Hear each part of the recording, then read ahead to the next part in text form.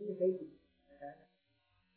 Likewise, the question that the Ash'aris will pose to people of the Sunnah, is Allah in a place, in a makan? They use the word makan, okay? This is an innovative wording.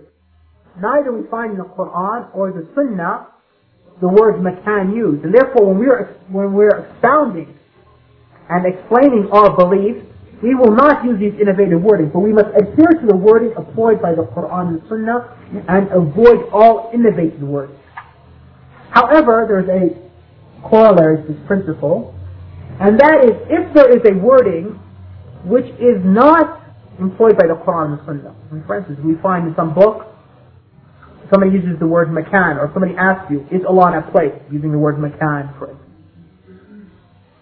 We then must now investigate into the meaning of his word, in the sense that he's now used a term which is not found in the Quran and the Sunnah. We must investigate in which context he's using it. If that context he's using is correct, we accept the meaning, although we say we will not use those words. And if the meaning is incorrect, we reject both the wording and the meaning.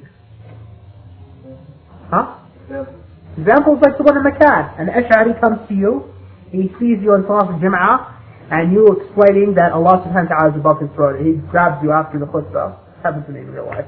And he says to you, so you're putting Allah in a place, in a makan.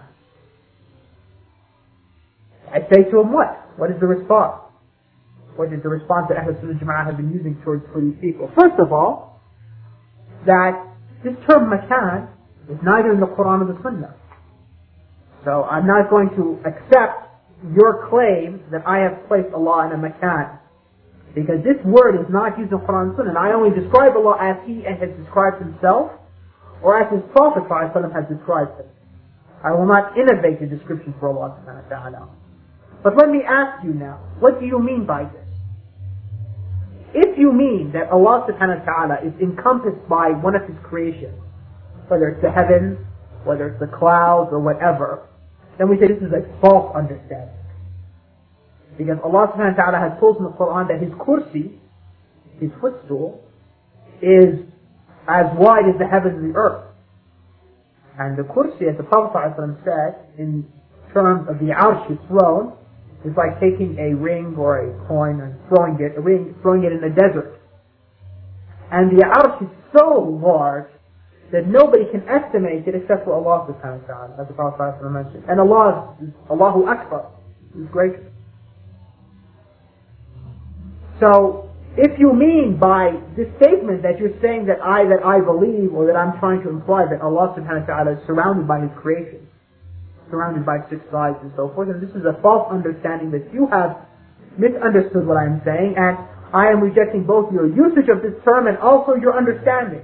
But if you're trying to say that I am saying that Allah is above the creation, and that there is nothing above Allah, and this is what you're describing as the word makan, place, then therefore, this is what I am believing. Yes, Allah is above His creation. There is nothing above Him from His creation.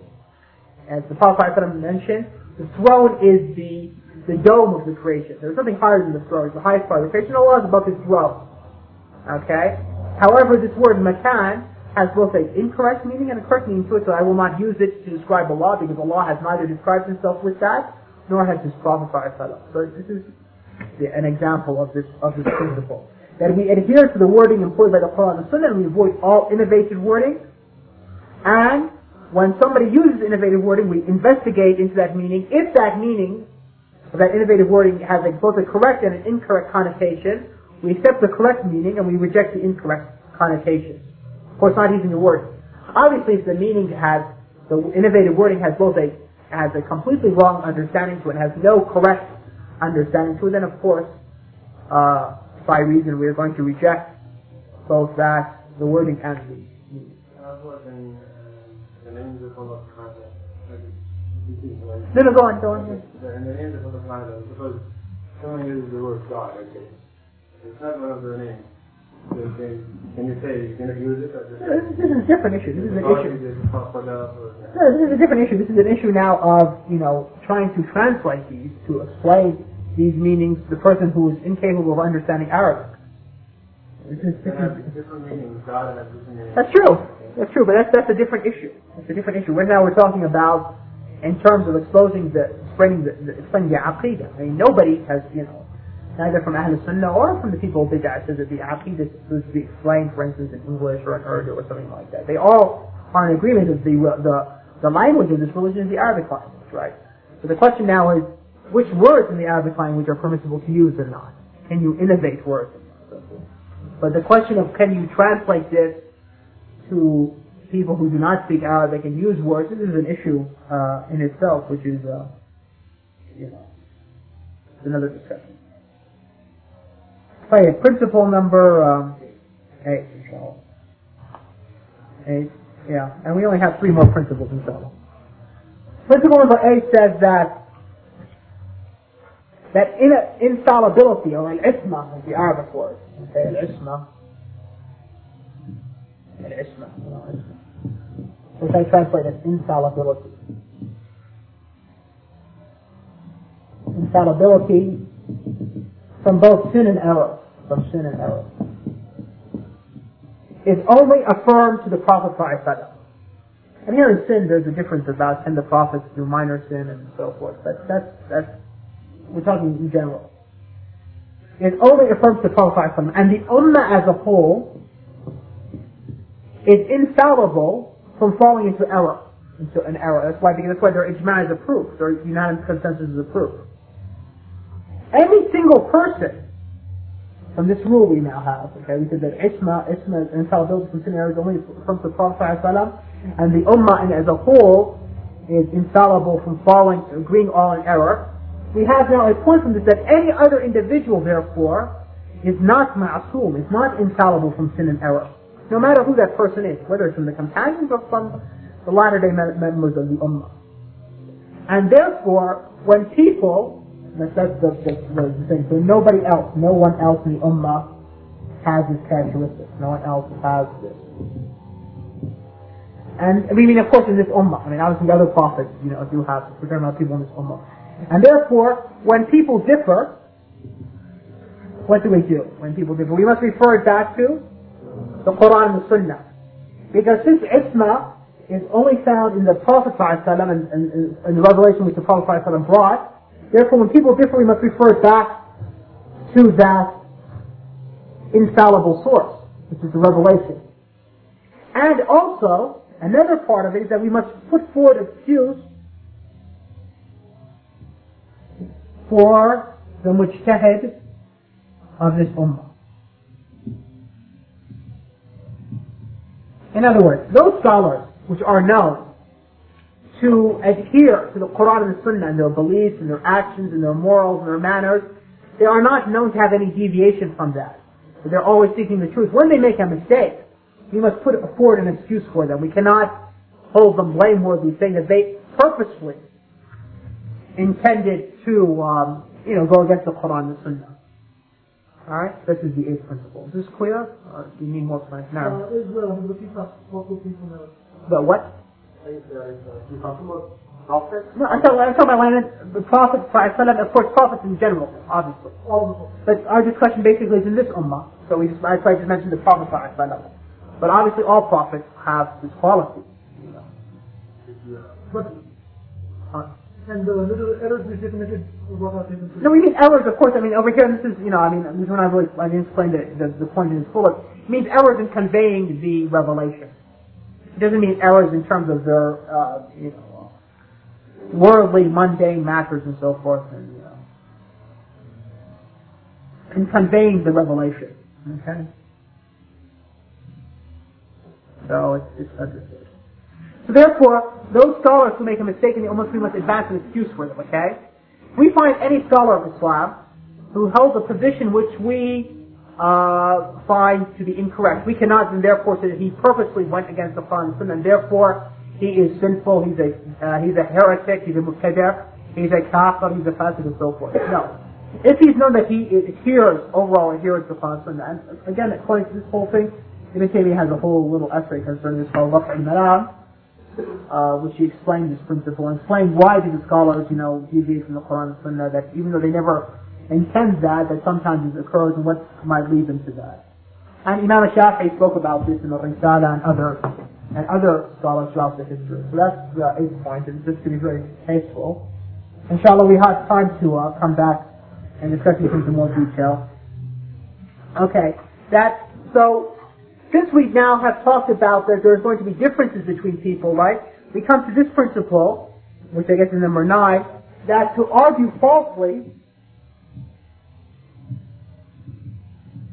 in matters of religion in general, and of course in Aqidah more, is forbidden. As for arguing in a manner which is best,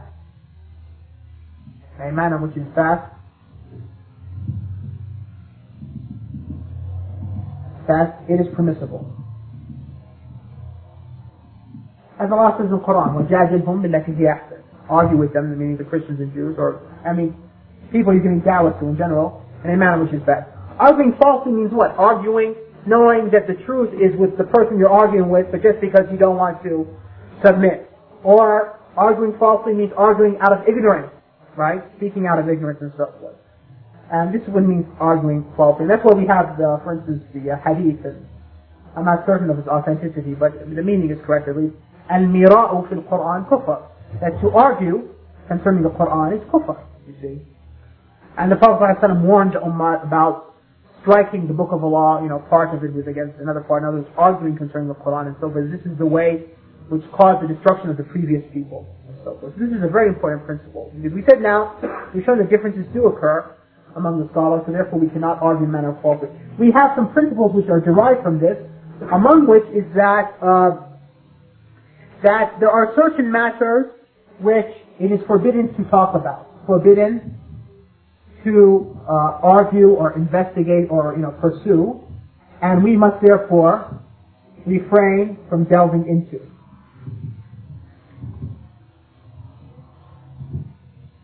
For instance, like the question that brothers brought up during the break, as to why is the wisdom of Allah's actions, and trying to ask, well, why did Allah do this, and why does Allah do this, and why does Allah do this? This is something which we've been refrained from delving into. Allah says in the Quran that they do not ask Him what He does, but He asks them concerning their deeds. And likewise, the Prophet ﷺ in a hadith, it's mentioned that He forbade discussion concerning al-wildan. Al-wildan here, the term means those people the children of the disbelievers who die before reaching the age of maturity. Will they go to paradise or will they go to hell? The Prophet ﷺ said this ummah will remain in a good state so long as they do not enter into this discussion. And they have entered, unfortunately, people entered into this discussion centuries ago, and there's at least 17 opinions concerning this matter. But the point is that to argue, because it's a matter which is not really, it doesn't really bring much to the discussion, doesn't bring much benefit. At the same time, it's a matter which is not very clear, and people can sometimes lead this to discuss, it leads to discuss about Allah's attributes, His justice and His wisdom and so forth, so it leads to a lot of speculation and false discussion. This is generalization of questioning matters of that nature.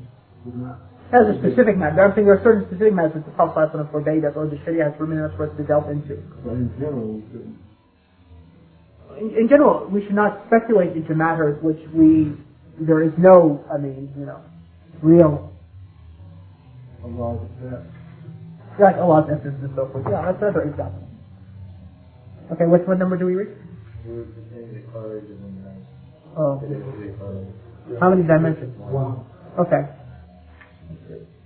Yeah, maybe there's only 2 corollaries. Okay.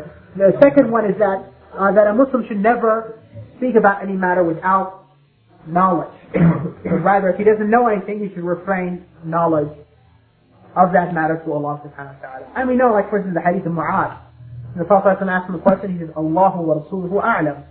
The Sahaba understood this very clearly, and this was always their manner and their disposition, that they would not speak about that. Even sometimes when they would think they would know the answer, they would be shy to say something. Like in the time when the Prophet ﷺ mentioned about the tree, which is mentioned in the Quran, the good tree. And he said, do you know what tree it is? Ibn Umar said he felt that he was the palm tree. But he didn't say anything. Until the Prophet ﷺ explained who was the palm tree, and then he told his father, and Umar said, I had wished you had mentioned that in front of the Prophet ﷺ. Because obviously, So it's applied for one's son to know the correct answer in front of the Prophet. This hadith you'll find in Bukhari. So, the point is that the Sahaba understood this. They wouldn't, talk as we have. Unfortunately, now people seem to talk things that they know not, and causes a lot of confusion. And it's also a great sin, because Allah in the Quran says, when He mentions the sin, He mentions shirk, and then He says, وَأَن تَقُولُوا عَلَى اللَّهِ مَا لَا تَعْلَمُونَ. So Ibn al-Qayyim and others have said, this shows that the sin of speaking about Allah out of ignorance, which also means speaking about His religion ignorance, is as great, if not greater than, Ibn al-Qayyim says, greater than the sin of shirk. Okay, so it's a very serious matter to speak out of ignorance concerning Allah or His religion or the Prophet ﷺ, any of these matters. What number did we reach now? No. We finished 9? Okay, so 10 is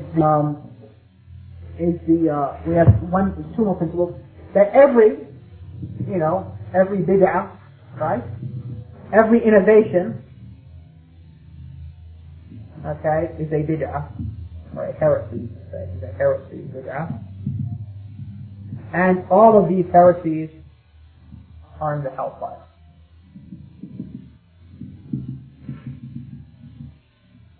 This is clear from a hadith, right? I don't think it needs too much. Every innovation. When people innovate matters of belief and so forth, this is all a heresy, false belief, a bid'ah.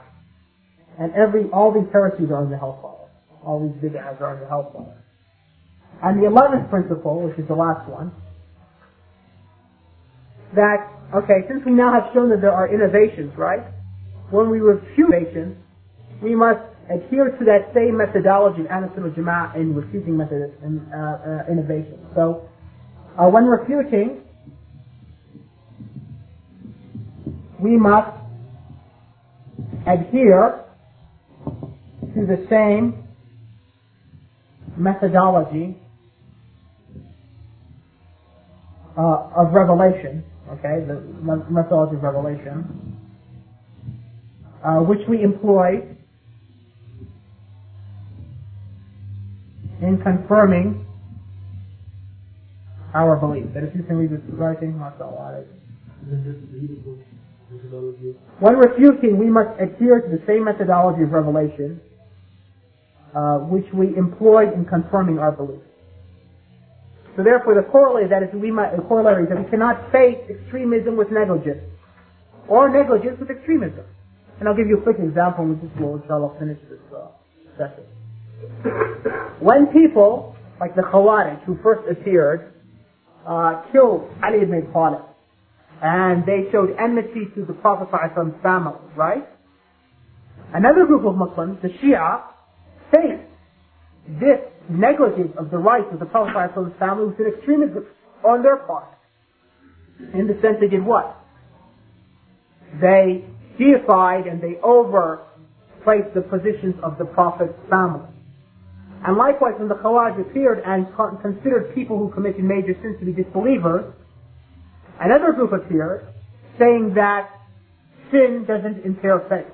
That, no matter what you do, your faith is still perfect and unharmed. And that faith is only words and has an action to not enter into iman.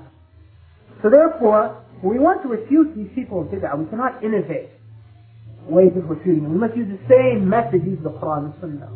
And we cannot face the negligence with, extremism on our part, or their extremism with negligence on our part concerning anything. This is a general principle for all matters. This principle of refutation itself is a whole manhaj which has 20 principles underneath it, which inshallah tomorrow, or we'll see when we'll have a chance to discuss it.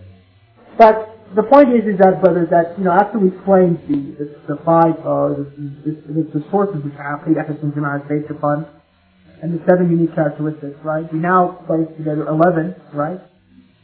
Correct. 11 principles, right? Which form the foundation of Ahl-us-Sunnah Jama'ah in deriving their belief. As I said, that one of those principles Ibn Taymiyyah expounded upon in 10 volumes. And no way can we feel that by our rushing through it that we have done justice to this topic whatsoever. In fact, we have to ask Allah subhanahu wa ta'ala forgiveness for really treating the topic in such a somewhat of a shabby manner. But the point is, we're trying to familiarize ourselves with this, right? We may lay a foundation for curious study of the correct aqidah, right? Which is the foundation of our faith. And hopefully, inshallah ta'ala, Allah subhanahu wa ta'ala will bless us all that we will have an ability to sit and learn these principles in great detail with knowledgeable people, knowledgeable scholars, that we can benefit from their knowledge.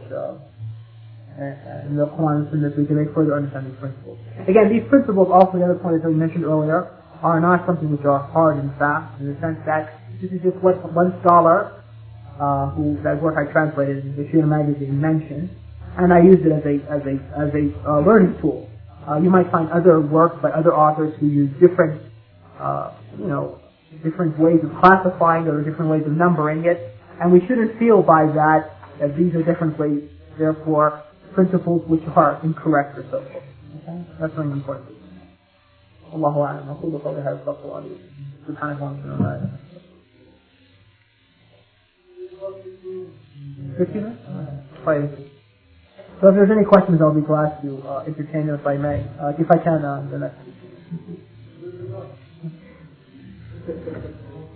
Dave? نعم بدأ يفهم.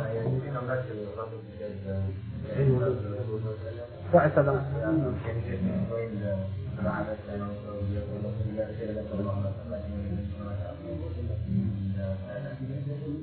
said the isma of the Prophet ﷺ deals with two matters. His isma in terms of his, which would cause fault in his personality, in the sense that he would not be justified to be a prophet. I mean, obviously a prophet cannot be a sinful person, right? Cannot be a person of, not like the Christians imagine the prophets and the Jews, and they say that, Noah got drunk and he had sex with his daughter. Luke got drunk and uncovered himself. Luke had sex with his daughters. David, wanted another woman, and he sent that person out to jihad to kill him so he could take that man's wife. And Sulaiman practiced sorcery. This is all false beliefs and kufr beliefs. So the prophets cannot have anything in their personality which would be a fault, and therefore they would not be justified to be chosen to be prophets, either before their prophethood or after their prophethood. Likewise, when they are sent with the message, they cannot do anything which will not cause the conveying of the message completely. Everything else, there's differences between the scholars. Like minor sins, which do not cause them either to fall short in conveying the message, or which disfigures their character, so they're not worthy of prophethood. To say strongest or not strongest, I don't want to say, but I mean, there's a lot of difference between us and trust. But I mean, there's evidences which show that they do minor sins, because Allah subhanahu wa ta'ala has mentioned, like the ayat in the text, to forgive that which has preceded you from sin, which will come.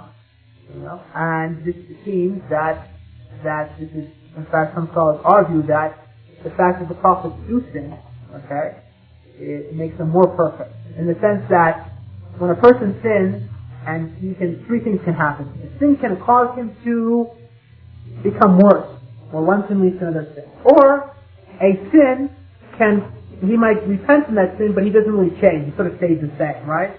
Or he might make a sin and then he makes repentance, and because he repents, he does a lot more good deeds, okay, and that makes him better than he was before the sin.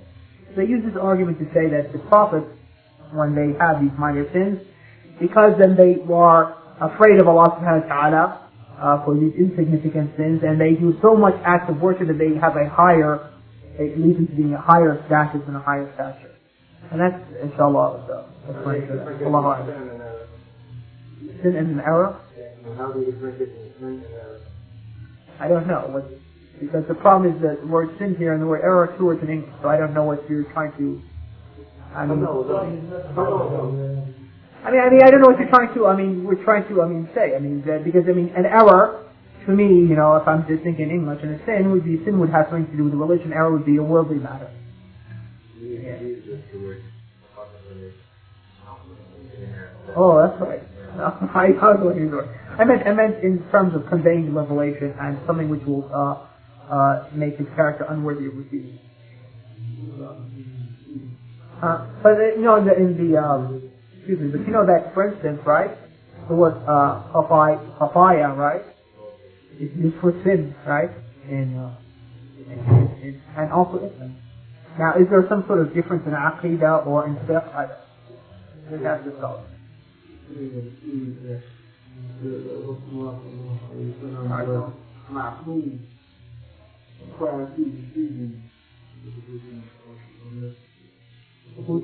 taking this? No. Was he or was he not before he was taking?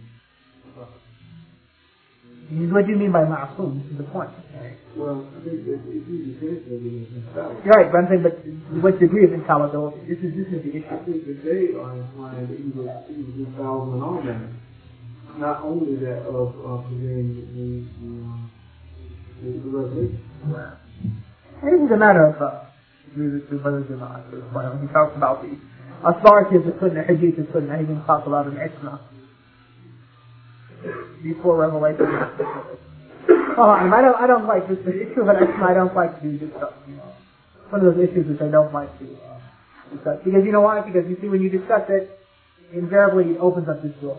That you talk about how was the Prophet ﷺ, I'm saying, before prophethood. And the question about sins. And then the questions usually delve into more and more detail. So much so that sometimes, in trying to explain the point, you might say something which, might be interpreted or implied as some sort of disparaging remark towards the Prophet ﷺ. So I try to, besides the very general statements concerning, stop it at that point. Because not to, in trying to explain that you might say something which is, of course not the Prophet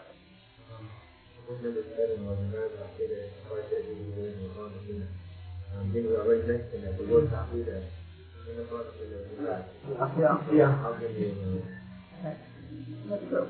This is a good point, mashallah. And this is why, the term aqidah itself, as I alluded to it earlier in the first discussion, right, that if you look at the term in its most, as some scholars seem to indicate, like Sheikh Bakr Abu Zayd, it seems to have some sort of foundation in the Ash'ari belief, and there might be some sort of problems with this. And I'll give you one example. The word aqidah means to knot and to tie, right? So it assumes that you're dealing with matters of belief only. So what about the matters of action? You see, well, iman is more general, and it includes linguistically, deeds can be included linguistically into iman. The word iman. So this is a problem. Whenever you use words outside of the Quran and Sunnah, invariably in those words there will be some fault to it. And that the bayan, the clarification of that will not be to its fullest. What I meant by adhere to this in the sense that in very specific matters, like in describing Allah subhanahu wa ta'ala, and describing like the paradise and so forth, these are things that are matters of the unseen, you need to adhere to the Quran and Sunnah. But in some matters, there's some room in it, like in the discussion of when it comes to like classification and so forth. You say 3 types of tawheed, or tawheed al-ilmi, or 3 types of tawheed, tawheed al-fi'li, and so forth. And in this sense, there's some room for it. But the salaf, of course, were, they didn't used to use these types of words. Obviously, their way is better, more knowledgeable, more sound. But the scholars have used it, so there's no harm. There's a fine difference with Allah. No, nothing. It's not about it. Yeah. You mentioned something one way, maybe they don't have problems to communicate from the line or but some people, they don't have that. They say there's a problem. Yeah. I get, yeah. They're asking some kind of questions, like, even in the Quran. Right. How can, so when they say this is something that happens with you, and you don't ask questions about some powerful things. I think somehow my words, I poorly conveyed myself. When I said nurun ala nur, I didn't mean some group of people. I meant that one of the explanations that it means the light of revelation falling upon the light of the fitrah. That in the sense that, people when their fitrah is uncorrupted, and they read the Quran and Sunnah, يشعرون بالحق يزيدهم إيمانا. This is all it means. it increases them in their faith. Now, as far as the people, the disbelievers who don't believe in revelation, right? Obviously, as I mentioned, that when the Prophet ﷺ first came to people in Mecca, they neither believed in him nor they believed in the Quran. So there were arguments of reason. But the point is, those arguments of reason, are they arguments that we invent ourselves, or do we use the arguments of reason which Allah has mentioned in the Quran? That Allah has argued with the disbelievers with.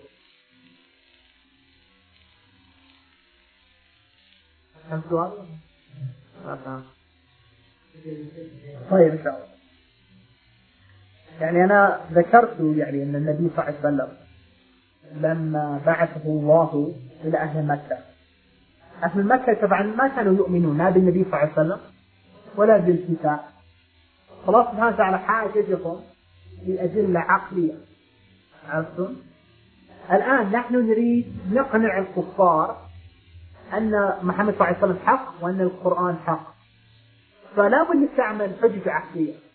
لكن السؤال هنا، هل نستعمل حجة عقلية نحن قد قمنا باختراعها، أو نستعمل الحجة العقلية التي أثبته الله سبحانه وتعالى في كتابه؟ The second one. And that's the whole point. That Allah in the Quran has mentioned arguments of reason. Like the one about the ba'th is mentioned, the resurrection from the dead. That if Allah created you in the first place, would it be difficult for Him to create you after your death? This is a hujjah aqliyah. But who mentioned this hujjah? Allah subhanahu wa ta'ala. So if you want to obviously discuss with the kuffar, you can say to them, it doesn't make sense for you to say to them, okay, comes to a kafir, he doesn't believe in the resurrection after death. Say, okay, Allah says so in the Quran. And in the first place, he doesn't believe in the Quran. This is not the correct argument. But we use an argument of reason to show him why there is a possibility of resurrection. What argument are we going to use? Are we going to use the argument made up by some philosopher, Greek philosopher, or some sort of person who's influenced by Greek philosophy? Or are we going to use those hujjahs, those arguments used by Allah subhanahu wa ta'ala in His Quran? Or those arguments used by the Prophet ﷺ in his authentic hadith? This is the whole thing.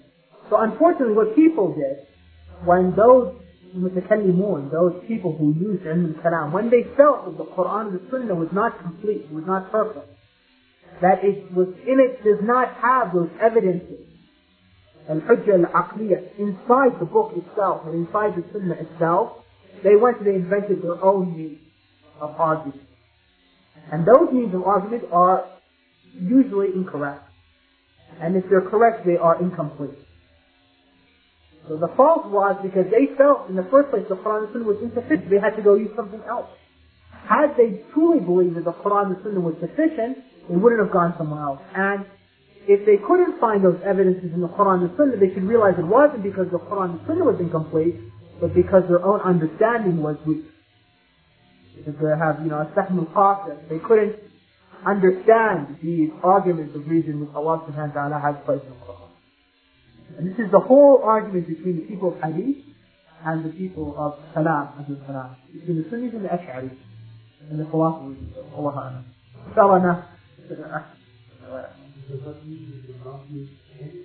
any other arguments other than the Quran? And if that is so, then what about examples trying to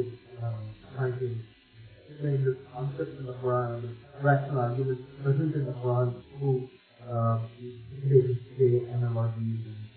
The second question is different from the first question, but the point is that Allah in the Quran says that they do not come to you, O Muhammad sallallahu alaihi wasallam, with an example, similitude, except that we come with a better one than that. And Allah subhanahu wa ta'ala says, مَا فَرَقْنَا فِي الْكِتَابِ مِنْ شَيْءٍ.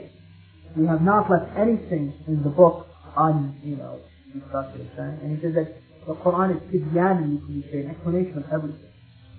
So, there's nothing in the Quran that you would need outside.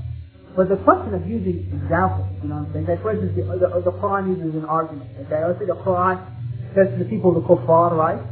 People of Mecca, in Surah Al-Ghashiyah. Have they not looked at the camel, how it was created? Now this is an example which Allah subhanahu wa ta'ala has used. one argument of reason. You might go to some parts of the earth and come to some inhabitants, and the people have neither heard of camels or seen of camels. Obviously, if you were to replace it with something which they understand in this, there's no harm. This is a completely different issue. But that doesn't discuss the whole point that do you need an argument, a line of reasoning outside of the Quran and Sunnah? No, you don't need that.